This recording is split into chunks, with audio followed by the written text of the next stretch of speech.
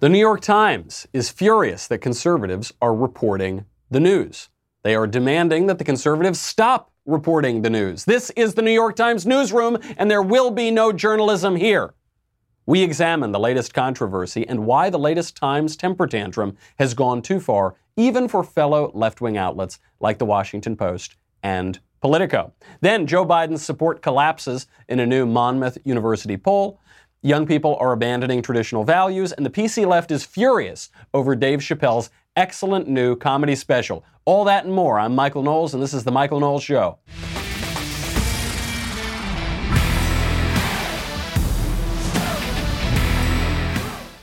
The New York Times has officially come out against journalism. This is perfect. This is just great. It is a temper tantrum going through the entire newsroom of the New York Times.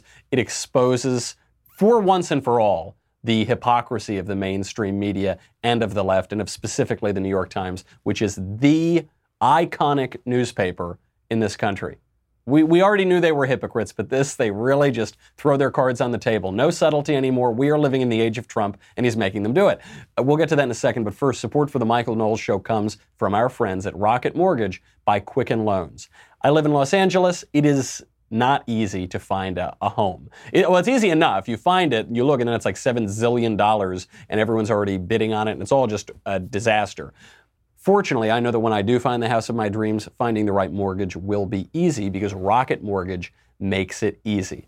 I'm a millennial. I never learned anything useful. I didn't learn how to balance a checkbook. I didn't learn any of the very complex aspects of getting a mortgage. Fortunately, their mortgage experts over at Quicken Loans have their number one goal to make the home buying process smoother for you. They have industry-leading online lending technology. Rocket Mortgage is there with award-winning client service and support every step of the way. You know, buying a home is, for most people, the most important financial decision they will ever make in their lives. It's extremely complicated. Don't go it alone. Go in there with the best. Quicken Loans is ranked the highest in customer satisfaction for primary mortgage origination 9 years in a row. They're also ranked highest in mortgage servicing 5 years in a row. When you work with them, you get more than just a loan because Rocket Mortgage is more than just a lender. Get started online at rocketmortgage.com/Knowles, K-N-O-W-L-E-S. Equal housing lender, licensed in all 50 states, NMLSconsumeraccess.org, number 3030. Rocket Mortgage by Quicken Loans. Push button, get mortgage. So the New York Times officially comes out against journalism. They don't do this on page B7 or Z10. They do it right there on the front, A1. They are so furious at President Trump right now that they are formally objecting to journalism because here's what happens. The New York Times reports on conservative figures, conservative politicians, conservative media figures, sometimes on private conservatives and private citizens. That is apparently a good thing. Really good when the New York Times reports on conservatives. Now there are conservatives who are reporting on leftist New York Times reporters. That is very bad. It's good when we do journalism to conservatives, bad when we do journalism to leftists. Why is that? Just because the New York Times says so, so we have to believe it. This is the article from the New York Times. Begins, quote, Washington, a loose network of conservative operatives allied with the White House, is pursuing what they say will be an aggressive operation to discredit news organizations deemed hostile to President Trump by publicizing damaging information about journalists. It's the latest step in a long-running effort by Mr. Trump and his allies to undercut the influence of legitimate news reporting. Not that illegitimate news reporting that all those conservatives are doing, but the legitimate news reporting. How can you tell what's a legitimate news reporting? Well, it's when the New York Times does it.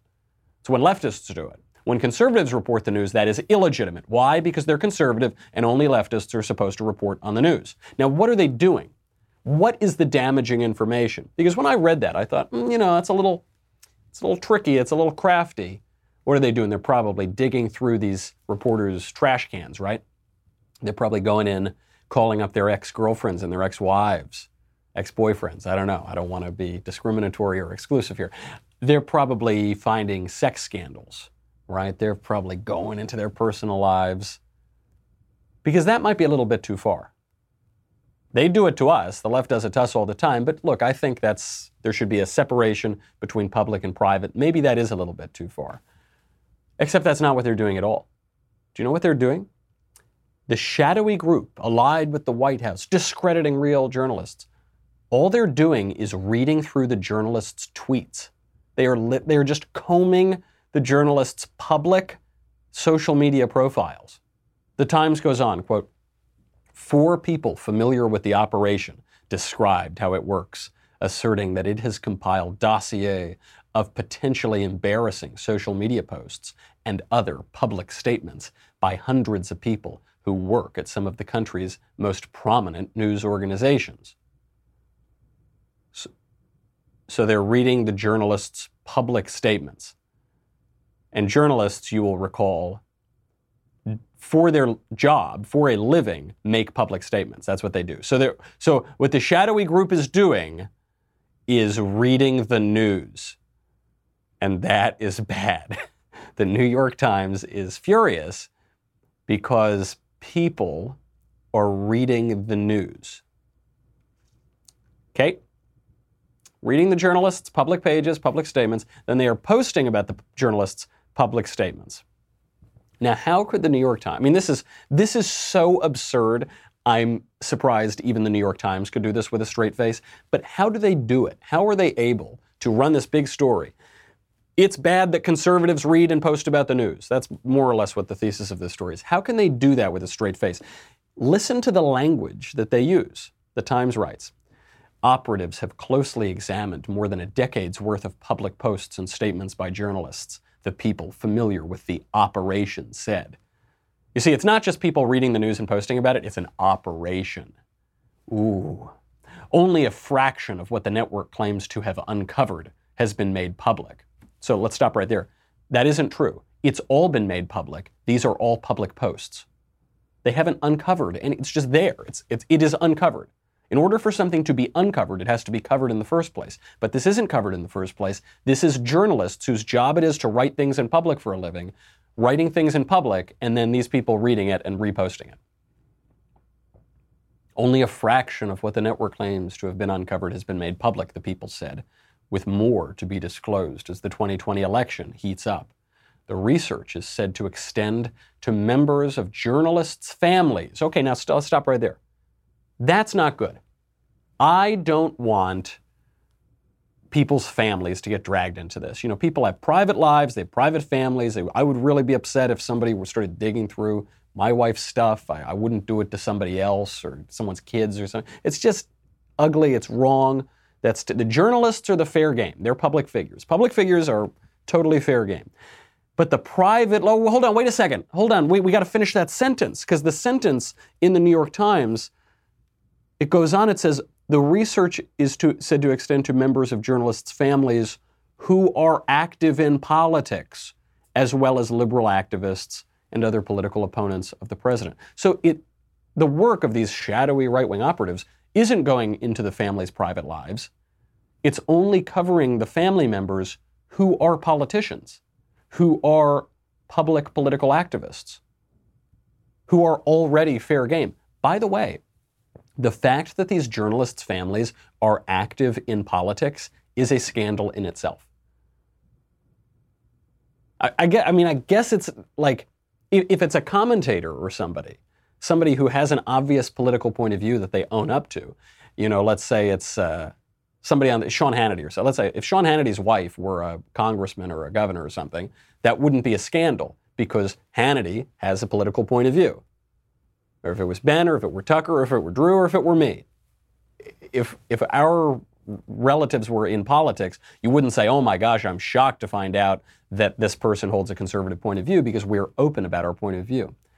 But for journalists who are purportedly objective reporters, to then we find out their whole families are in politics, that is a scandal. Reporters are supposed to have objectivity. Reporters are not supposed to be literally sleeping with their subjects. That's not good. I mean, this has been something that we've criticized the left for so long. George Stephanopoulos spends his whole career as a Democrat political operative. He is actually the communications director for the Clinton White House.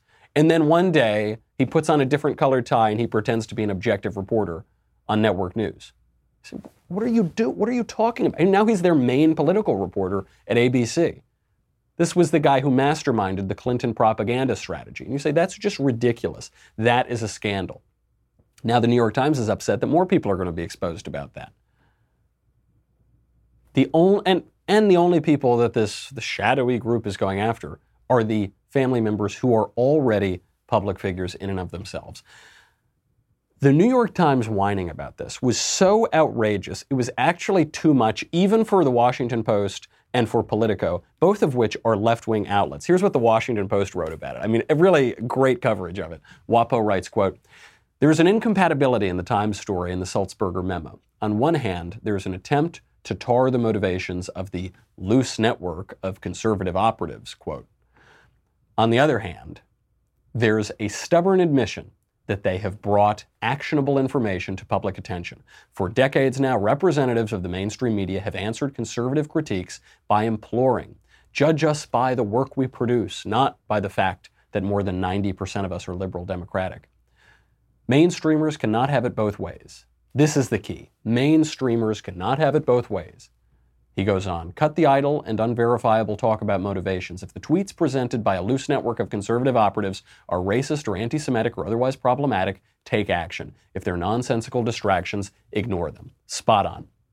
At least this guy in the Washington Post is holding his side, the left-leaning, in some cases hard left, so-called journalists of the New York Times. He's holding them to their own standards. Politico, same thing. Politico has an article out, quote, the headline, "Why Journalists' Old Tweets Are Fair Game for Trump. New York Times editors don't deserve special immunity from scrutiny for bigoted speech." Totally right.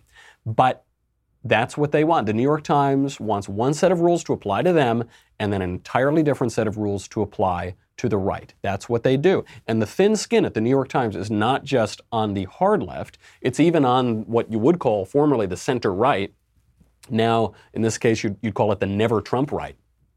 Politico started its piece about the New York Times. They started by quoting Edward R. Murrow, the old journalist with the cigarette. He was portrayed by George Clooney in that movie Good Night and Good Luck.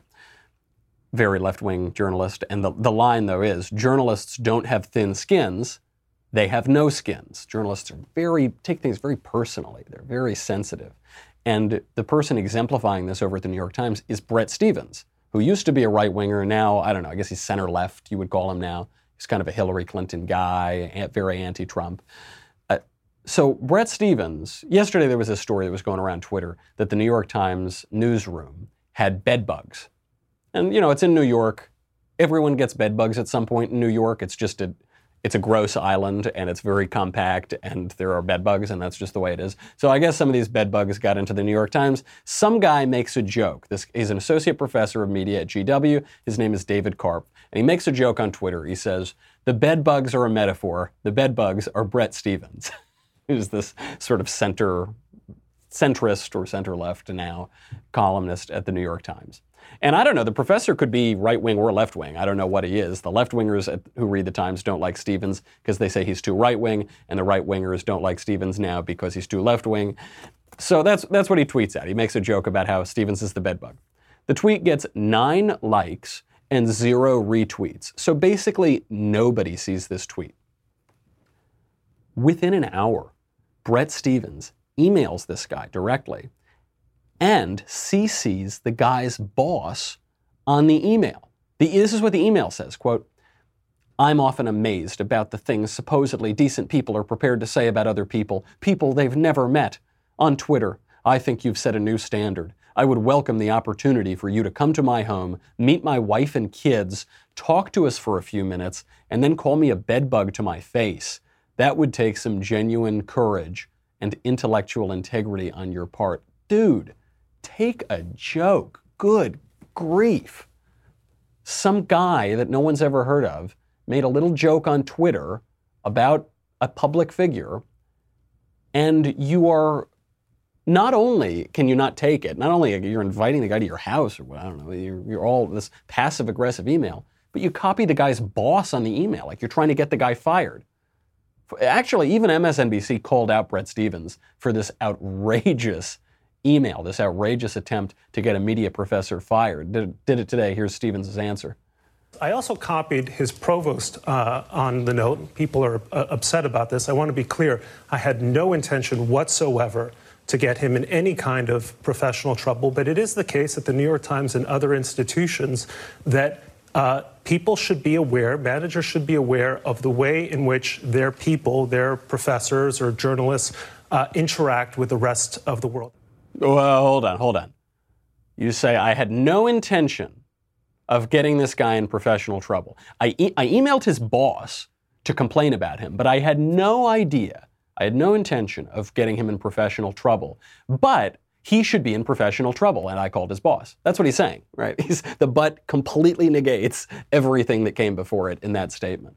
Bret Stephens, this is a guy on top of the world, as one of the biggest microphones in the world, New York Times columnist, can't take a little joke from a media professor that no one's ever heard of at GW. So he CCs the guy's boss and obviously tries to get him in trouble, if not fired. Probably tries to get him fired too, because if you get an email like that from a guy as powerful as Bret Stephens at the New York Times, you're not going to punish the employee for it?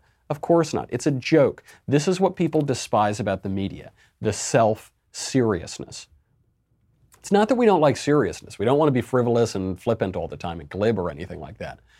But we want people to be serious and not self-serious. G.K. Chesterton said the angels can fly because they can take themselves lightly. They're not always taking themselves unseriously, but they can take themselves lightly, and so they can fly. We hate self-seriousness. This self-seriousness in journalism really began, I think, in earnest when the newsrooms replaced all the actual reporters with these over-credentialed elite young people. So journalism used to be a kind of middle-class job. You didn't really need to go to college. If you did, you could go to a journalism program, get out, go work as a reporter. It was very simple. Now, being over-credentialed or not, being a beat reporter or something, that's fine if you want to be in commentary, if you want to pursue one political point of view over another, if you have a vision of the world and you're expounding on that, punditry or something like that. That's fine. For reporters, though, that's not fine. You see, for reporters, you need to just pursue the facts. That's it. It's a simple job. Typically, it hasn't paid that well. It's an honorable job. It's a simple job. You just do it. And now, because we've got these overly self-important people who actually aren't that good at journalism, who aren't that good at reporting, they are just focusing on themselves. Journalists, reporters, you are not the great defenders of democracy. You are not defending democracy in darkness. You're not preserving our country. You're not even especially good at being an arbiter of the truth or discerning the truth. Write your story, quit whining, do your job. It's very simple. I was at the PragerU dinner the other night with Mike Rowe. Mike Rowe had great advice that he passed along from a mentor of his. And the advice was, don't focus on how you're doing, focus on what you're doing. Focus on the what, not the how. Today, journalists are only worried about the how. How do I look? How do I sound? How am I being perceived? How many times am I being invited on television? How are people on Twitter talking about me? How did that guy tell that joke about that bedbug? They're not focused on the what, which is their job, which is reporting the facts. Do your job. Focus on the what. Worry about what you're doing. Let the how take care of itself. Speaking of thin skin, by the way, there is an excellent Netflix special out that you have to watch, and critics on both the left and the right are assailing this Netflix special, which is how you know that it's good. It's how you know that the comedian is hovering right over the mark. I'm talking about Dave Chappelle's new Netflix special. So National Review, which is a conservative publication, gave this special a bad review. The review of it itself was not very good, but the review talked about how this special, it took on too many taboo subjects. It said too many taboo things. It, no, we can't laugh. We can't. It's not funny. Now, that's just National Review. That's fine. On the left, virtually every publication, all the coverage of it, was saying that this special is awful. It's transphobic, it's sexist, it's victim blaming, it's all the PC terms. All of the PC jargon came out in these reviews. And Chappelle doesn't care. Chappelle is having none of it. He takes on every PC taboo in the special. He takes on the Me Too movement. He takes on what he calls the alphabet people, LGBT, Q, LMNOP, whatever. He takes on cancel culture. Here is just a quick clip from the trailer to give you an idea about how this show is going. I want to see if you can guess who it is I'm doing an impression of. All right, let me get into character. You got to guess who it is, though. Okay, here it goes. Hey, if you do anything wrong in your life, and I find out about it, I'm gonna try to take everything away from you. And I don't care when I find out. Could be today, tomorrow, 15, 20 years from now. If I find out, you're fucking finished. Who's that? That's you. That's what the audience sounds like to me. That's why I don't be coming out doing comedy all the time, because y'all is the worst motherfuckers I've ever tried to entertain in my fucking life. Just absolutely spot on. Obviously he's taking on cancel culture, and he's turning it on the audience in a really brilliant way, because he's talking about something that is so relevant right now, which is that, somebody told a joke 30 years ago and you've got to ruin his life now and take away his career, take away his house and banish him to outer darkness where there's wailing and gnashing of teeth. But he's also pointing out the hubris, the self-seriousness, the arrogance of the audience, not just the audience in that room, but all of us as the audience, the Twitter audience, the social media audience, all we do is we wake up in the morning and say, oh, that was a good sleep. Well, time to get on the internet and ruin everyone's life. Time to get on the internet and judge people. Oh yeah, I got a busy day. I don't even know if I can fit in a cup of coffee this morning because I have to judge people all day for their private remarks 30 years ago. I'm not even judging topics. I'm not even judging political issues, because that's not what people are judging. They're judging a joke that some guy made in the 90s. It has no bearing on what was happening right now, or political issues, or cultural issues, or religious issues. And Chappelle is just totally flipping on it. He says, you think it's Trump that I'm making fun of, because Trump, he's the worst thing in the world, right? No, it's you. You're the worst thing in the world. It's really great. I'm not going to spoil the rest of the show. That's just one bit in the trailer. But there is great stuff out there. He does a bit on abortion that is the funniest, most incisive abortion bit I've seen since Louis C.K.'s a few years ago. Louis C.K. is another guy that no one's allowed to mention. He's now been unpersoned because he had a bizarre sexual history and proclivity. He comes up in the show. I mean, it's just terrific. Dave Chappelle doesn't care. Dave Chappelle is the honey badger.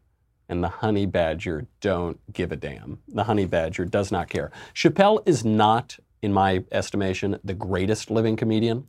The greatest living comedian is Norm Macdonald. But Chappelle is up there. Chappelle is pretty close. Dave Chappelle is not the greatest living philosopher. I don't look to him for political commentary or cultural commentary or something. Some comedians do this. George Carlin kind of became a philosopher toward the end of his life and the end of his career. I can't stand that. I can't stand when comedians turn their specials into philosophy. Chappelle doesn't do that. Dave Chappelle isn't a confessional comedian. I hate confessional comedy. It's the worst, where it's just all me, me, me, me. That's not what Dave Chappelle does. Dave Chappelle writes, crafts, and tells jokes that are relevant, that have bearing on the truth, that tell you something about the world, that most importantly make you laugh. Why are his jokes funny? Why at a time when there are so many clunker, terrible Netflix specials? I mean, Amy Schumer's thing a few years ago, it was unwatchable. Not even just conservatives were saying that because we don't like Amy Schumer. The left was saying this too. I mean, it was just not funny at all. The best example of this was Nanette. It was that Netflix special that all of the elite, self-styled elite critics said, oh, it's changed comedy. It's unbelievable. That Nanette comedy special that came out a couple years ago barely had any jokes in it, because the way that she changed comedy, apparently, was to turn comedy into tragedy. She said, I'm not going to tell jokes anymore. I'm not going to make people laugh anymore. This is the new comedy. It's not the new comedy. It's called the old tragedy. They can't tell jokes. The left is not able to do that, particularly because they are constrained by ideology. And Dave Chappelle is not constrained by ideology. He just isn't. It's not like I agree with Dave Chappelle on everything. I don't know. I've never talked to him. I suspect he and I don't agree on every single thing. But the reason why he can tell jokes that make me laugh and I can laugh at the jokes that he tells is because I do my best not to be constrained by ideology, and he certainly is not constrained by ideology. This is a very important political point because ideology is different from philosophy. Ideology is certainly different from sort of great religious traditions. It's great from revealed religious truth. Ideology is the formalized, narrow, abridged, rationalized, 5-bullet point manifesto and doctrine that purports to describe all of reality. This is what Marxism is. This is what communism is. This is what leftism is. It's, here are the 5 bullet points that determine the world, that describe the world. The world is a history of class conflict, and there is a science of history, and at the end of it, we'll have a Marxist utopia. That's it. That's what. So everything that the left sees, or that Marxists would see, is through that lens of class struggle, and that's it. That's all it is. That is an ideology. Conservatives sometimes are tempted toward ideology, particularly, say, libertarians have more of an ideological viewpoint. But traditionally speaking, conservatives have resisted ideology. If you can sum up the whole world in 5 bullet points, then you probably don't know very much about the world. If that's your vision of all of reality, I don't need it, because that's BS. Ditching ideology doesn't mean you don't stand for anything, doesn't mean you don't have any basis of your belief. That's not even possible. Everybody's got to serve somebody. Every belief, every view of the world boils down to some beliefs. So for instance, I'm Catholic. Christians, broadly speaking, believe in the Nicene Creed. I believe in God, the Father Almighty, maker of heaven and earth, on and on, right? I recite that creed every Sunday, but I actually recite it in Latin, so I don't really understand it, which I guess makes me even less ideological. That is what I believe. I believe that. Credo in unum Deum. Every Christian church, every actual Christian church recites that creed. That is the Christian creed. That's what I believe, and everything else is fair game. It's why I don't get exercised over tax rates changing. It's why I don't lose my mind over some new tariff policy. One policy could be better than the other. Whatever. I'm open-minded. Because the left punts on eternal questions such as that, such as the basis of reality, the basis of belief, because they punt on those questions. They basically have embraced materialism or secularism or atheism. They make a religious idol out of political ideology. That becomes the religion. And as a result, they can't laugh. If you make a joke about transgenderism, you say, I'm pretty sure that big, giant, burly guy over there who's got a big beard and like face tattoos and more muscles than I've ever seen in my life, I'm pretty sure that guy is not a little girl. Pretty sure. If you just make that observation, it's not even a joke, that's an observation. They won't laugh. They won't agree with you. They won't grant you any premise. They will frown. They will be angry because you've contradicted what more or less has become their religion. As a result, they can't laugh. I mean, we laugh at things because they're true. Comedians are pointing out the absurdities of life. And so, to use one example, if you say that giant burly dude over there with his shaved head and a big beard and, he's like chomping on chewing tobacco or something, he's not a cute little girl. If you point that out, that's funny. People would laugh at that unless you're so constrained and warped by ideology that you can't even laugh at Dave Chappelle. But you should. You will laugh. Go check it out. It's a really, really great special. Got to get to some 2020 news. Joe Biden is tanking in the polls. We will get to that in just 1 second. We'll get to why Joe Biden is tanking in the polls and why I was right. We'll get to the bigger story, at the basis of that, which is a new poll showing that young Americans' values have radically changed. They are radically abandoning their traditional values. But first, I got to let you know to tune in today, 7 p.m. Eastern, 4 p.m. Pacific, for our latest episode of The Conversation. I will be there. It is featuring me. I will be answering your questions live on air. My answers will dazzle you. They'll at least dazzle me, and then you'll be there, which will be very nice. The episode is free to watch on Facebook and YouTube, but only subscribers can ask the questions. So subscribe to Daily Wire and get your questions answered by me today at 7 p.m. Eastern, 4 p.m. Pacific, and join the conversation. You got to go to dailywire.com. Do it right now. We'll be right back with a lot more.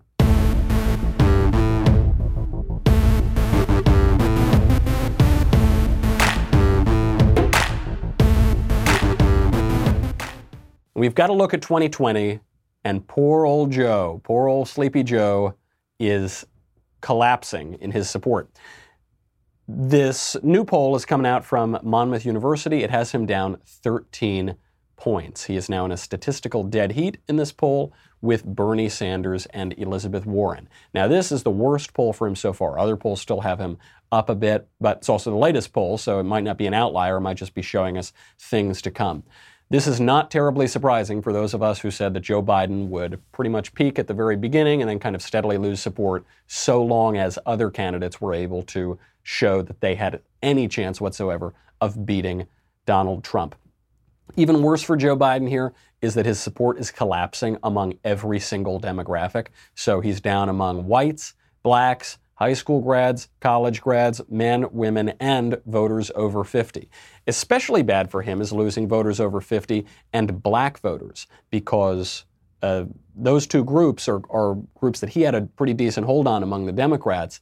And, you know, if the Democrats, for instance, can't pick up any older voters, you know, any voters over the age of 50, since I think the median gung-ho, rabid Democratic voter is like 11. That's why they want to lower the voting age. But if they can't maintain some support among black voters and voters over 50, they're in serious trouble, and Joe Biden is showing weakness there as well. Why is this happening? 3 reasons. First one is Joe Biden is obviously losing his marbles. This is not even to lob a bomb or to be mean or cruel to Uncle Joe. He's just old, and it's not to say that older people can't be president. Obviously, President Trump is not a spring chicken himself, but Biden seems to be declining mentally and physically. Here's a recent video of Joe Biden struggling to string a sentence together, even one coherent sentence, while talking about healthcare policy. We also have a mechanism to control drug prices. You know, it's not, we're no longer using chemical-based things. All this thing we're dealing with, cancers and other issues relating to the immune system, are bio-oriented. They're very expensive, and we should set up a system, which I propose, which I will if I'm elected president, that allows the folks at the folks at Health and the Health Department in the United States, HHS, to be able to go out and bring together outside experts and make a judgment when there's a patent being sought by a drug company, what that patent, what it's worth, what the range is. What on earth is going on? Now, in that video, he looks like he's struggling to come up with his thoughts. Either that's because of permanent mental decline, or it's because he's really tired. And I'm willing to give him the benefit of the doubt and say he's really tired. Campaign trails are exhausting. I've been on presidential campaigns before. It is unbelievably physically demanding. Any campaign, not just presidential, but congressional races. I mean, you run for dog catcher, it's a tough thing to do. And it takes a lot out of you. It even takes out a lot for young men. You have to be up to the physical aspect of that job. It actually gives you a lot of respect, just on a physical basis, for guys like Trump and Reagan. You know, when Reagan was meeting Gorbachev for the first time, you got Reagan, the oldest president in American history at that time, and he was going to go meet Gorbachev outside. He was indoors. He was going to go down the stairs and meet Gorbachev outside in the winter. So Gorbachev gets out, and he's wearing this big, heavy coat because it's wintertime. Reagan ditches the coat. He won't wear the coat. He comes out of the door and hops down the stairs, moves very quickly down those stairs, and he just looked like a vigorous young man. Meanwhile, Gorbachev, who was younger, looked like he was older, looked like he needed the coat, looked like he was moving more slowly. And the optics matter, the images matter when you're talking about the leader of the free world, when you're talking about any sort of politician. Same thing with Trump. I mean, Trump, by all accounts, you can lob any criticism of him that you want. He's reckless, he's impetuous, he doesn't read, he doesn't this, all the typical attacks against him. The one thing that nobody, not even his worst critic, can say is that he doesn't have energy. I mean, he pretty much got the GOP nomination because he contrasted his high energy with Jeb Bush's low energy. Trump is a high energy guy. He, by all accounts, doesn't sleep very much every night. He's constantly working. He's constantly vigorous. When he's not working, he's out schmoozing on the golf course. He's just kind of moving around. I mean, he's like sort of a medical wonder because he doesn't exercise. He brags about how he doesn't exercise. He eats fast food and drinks Diet Coke. At this point, he's probably just so preserved by the chemicals that he can move around. He'll outlive us all. That matters. Nobody thinks of Donald Trump as a doddering old man because Donald Trump has more energy than you do. Ronald Reagan had the same thing. He was just a vigorous guy who was riding horses all the time while he was president and after he was president. He wasn't even riding Western. He was riding English. He was riding even a more vigorous style of horse riding. Joe Biden doesn't have that. And if he doesn't have that now, he's not going to have it in a year, and he's not going to have it if he were ever elected president. That's just the first problem going on with Joe Biden. The second problem is he didn't have many marbles to lose to begin with because he's always been kind of a doofus. He graduated toward the bottom of his law school class. He had to drop out of the 1988 presidential race because of that. He had to drop out because he lied about his law school record and because he plagiarized speeches. He's always been just kind of a doofus. 2008, he was nothing. He really didn't do very much when he was in the Senate, other than that 94 crime bill, which was a very good crime bill, actually, and it's the one thing in his career he really has to run away from. So he's losing it. He didn't have much to lose to begin with. And third, voters' priorities and values are changing. This is the most important part. This is the biggest issue for Biden and for the country. Ernest Hemingway describes going bankrupt as it happening gradually, then suddenly. That's what we're seeing here with the changing values of this country. Biden represents an old guard. I'm not saying he's a moderate. He's not a moderate. But he does represent something a little older. For instance, he's patriotic. He at least pays lip service to love of country and patriotism. The other Democrats don't. And this is changing. This is a new thing. They don't like the country. Now, you might say the Democrats never liked the country. The left always hated the country. Maybe, but at least they paid lip service to it. At least hypocrisy is the tribute that vice pays to virtue. Now they are openly denigrating the country. Andy Cuomo, Democratic governor of New York, says America was never that great. Barack Obama says, I don't believe in American exceptionalism. I believe in it the way the Greeks believe in Greek exceptionalism. You have other candidates now saying America's hopelessly racist, hopelessly bigoted. There's no way to ever redeem America. You have elected Democratic politicians, presidential candidates, openly denigrating the American flag, supporting people who are protesting the American flag, which is not just a symbol of one institution or one aspect of the country, it's a symbol of the whole country, the entire nation. They're openly hostile to America, and this reflects a broader trend among younger voters. They're just following where their voters are going.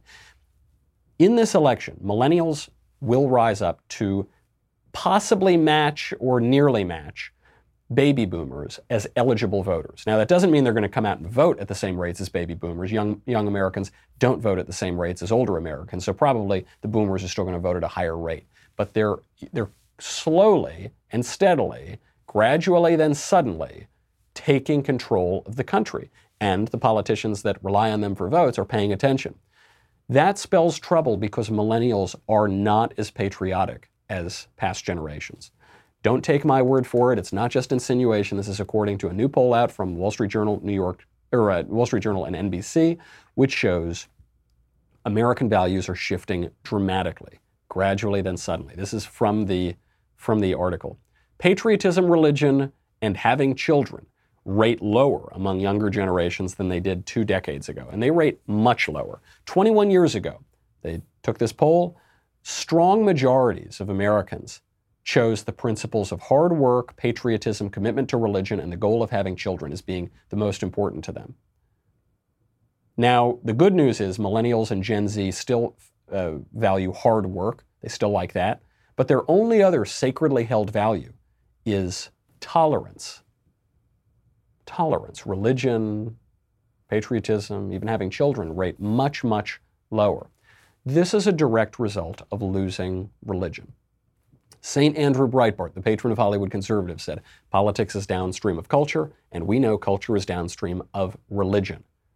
Cult and culture are related words. What the culture worships defines that culture. And this problem goes all the way to the foundation of society, religion.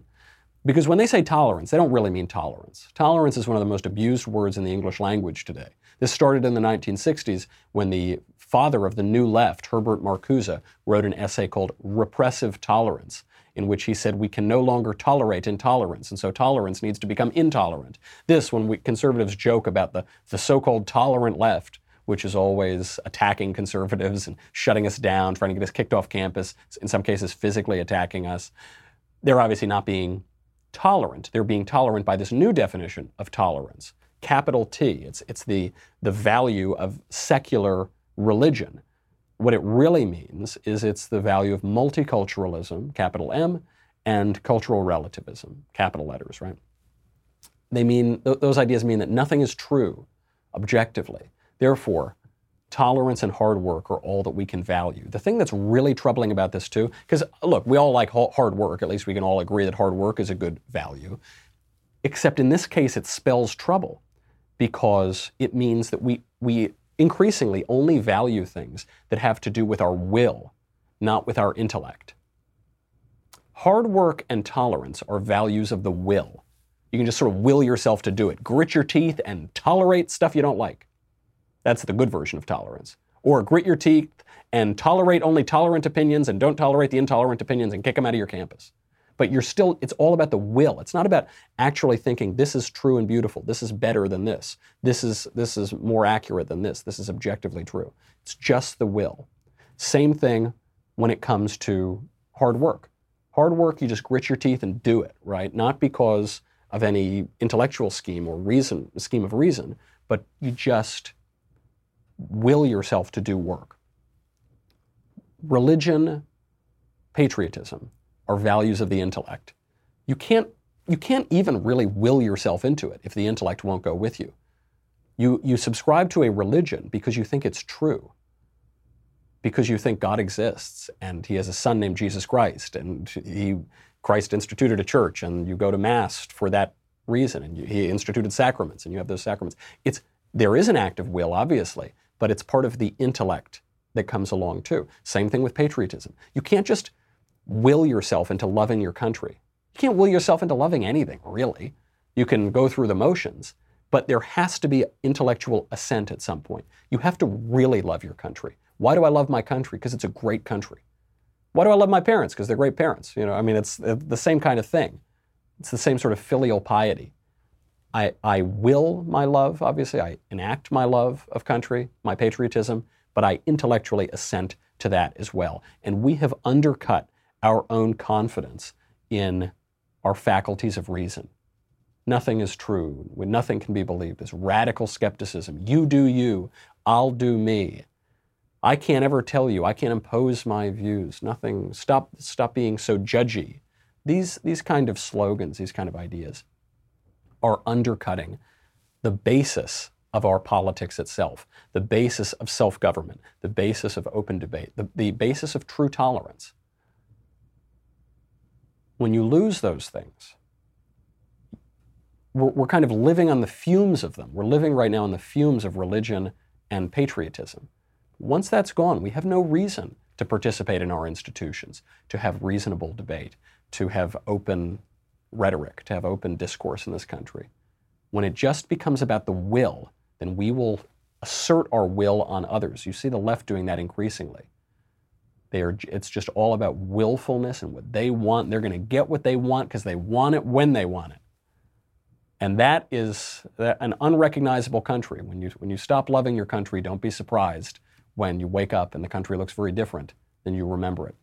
That's our show. We got a lot more to get to, but we will just have to do it tomorrow. Tune into our conversation. That's coming up later today. In the meantime, I'm Michael Knowles. This is The Michael Knowles Show. See you then.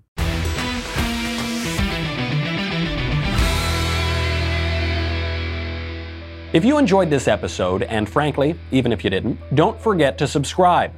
And if you want to help spread the word, please give us a 5-star review and tell your friends to subscribe. We're available on Apple Podcasts, Spotify, and wherever else you listen to podcasts. Also, be sure to check out the other Daily Wire podcasts, including The Ben Shapiro Show, The Andrew Klavan Show, and The Matt Walsh Show. The Michael Knowles Show is produced by Rebecca Dobkowitz, director Mike Joyner, executive producer Jeremy Boring. Our senior producer is Jonathan Hay, supervising producer Mathis Glover, technical producer Austin Stevens, editor Danny D'Amico. Our audio mixer is Mike Coromina. Hair and makeup by Jesua Olvera. Production assistant Nick Sheehan. The Michael Knowles Show is a Daily Wire production. Copyright Daily Wire 2019. Hey everyone, it's Andrew Klavan, host of The Andrew Klavan Show. You know, people are saying that America has never been so divided, and they can say that all they want, but it's completely and utterly untrue. What is true is that there's never been a time, at least not in my memory, when the elite establishment has been rooting so hard against the country that has given them everything they have. I'll show you what I mean on The Andrew Klavan Show. I'm Andrew Klavan.